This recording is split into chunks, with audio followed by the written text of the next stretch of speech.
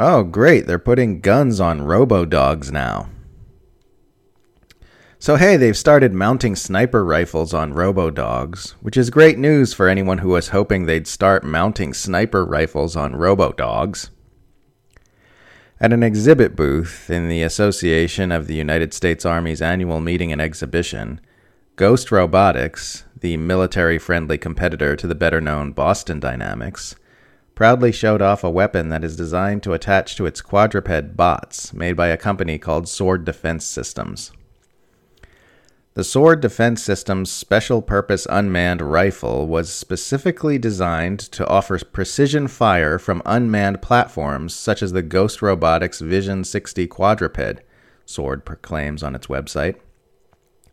Chambered in 6.5 Creedmoor allows for precision fire out to 1,200 meters. The Spur can similarly utilize 7.62 by 5.1 NATO cartridge for ammunition availability. Due to its highly capable sensors, the Spur can operate in a magnitude of conditions both day and night. The Sword Defense Systems Spur is the future of unmanned weapons systems, and that future is now. Back in May, the U.S. Air Force put out a video, link in the description, on the robotic ghost dog these weapons are designed to be used with, showing the machines jogging, standing up after being flipped over, and even dancing.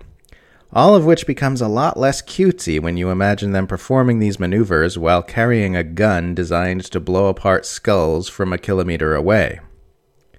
At one point in the video, a senior master sergeant explains to the host how these robo-dogs can be affixed with all kinds of equipment like communications systems, explosive ordnance disposal attachments, gear to test for chemicals and radiation. And the whole time you're listening to him list things off, you're thinking, guns? Yeah, guns. You can attach guns to them. Why don't you just say that? The Spur prototype is just one of many different weapons we'll surely see tested for use with quadruped robots in coming years. And eventually we'll likely see its successors tested on impoverished foreigners in needless military interventions by the United States and or its allies. They will join other unmanned weapons systems in the Imperial Arsenal, like the USA's notorious drone program, South Korea's Samsung SGRA-1, the Turkish Kargu drone, which has already reportedly attacked human beings in Libya without having been given a human command to do so, and the AI-assisted robotic sniper rifle that was used by Israeli intelligence in coordination with the U.S. government to assassinate an Iranian scientist last year. And we may be looking at a not-too-distant future in which unmanned weapons systems are sought out by wealthy civilians as well. In 2018, the influential author and professor Douglas Rushkoff wrote an article titled Survival of the Richest, in which he disclosed that a year earlier he had been paid an enormous fee to meet with 5 extremely wealthy hedge funders. Rushkoff said the unnamed billionaires sought out his advice for strategizing their survival after what they called the event, their term for the collapse of civilization via climate destruction, nuclear war, or some other catastrophe, which they apparently viewed as likely enough and close enough to start planning for.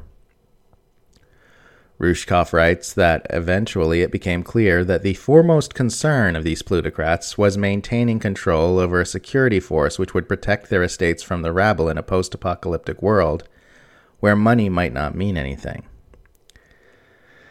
I encourage you to listen to the following paragraph from the article carefully because it says so much about how these people see our future, our world, and their fellow human beings. Quote, "This single question occupied us for the rest of the hour. They knew armed guards would be required to protect their compounds from the angry mobs. But how would they pay the guards once money was worthless? What would stop the guards from choosing their own leader? The billionaires considered using special combination locks on the food supply that only they knew, or making guards wear disciplinary collars of some kind in return for their survival. Or maybe building robots to serve as guards and workers if that technology could be developed in time." End quote. Something to keep in mind if you ever find yourself fervently hoping that the world will be saved by billionaires. LinkedIn co-founder Reid Hoffman has said that more than half of Silicon Valley's billionaires have invested in some type of apocalypse insurance, such as an underground bunker, to ensure they survive whatever disasters ensue from the status quo they currently benefit so immensely from.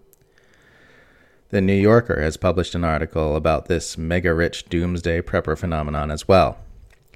We may be sure that military forces aren't the only ones planning on having eternally loyal killing machines protecting their interests going forward. We are ruled by warmongers and sociopaths, and none of them have healthy plans for our future. They are not kind, and they are not wise. They're not even particularly intelligent.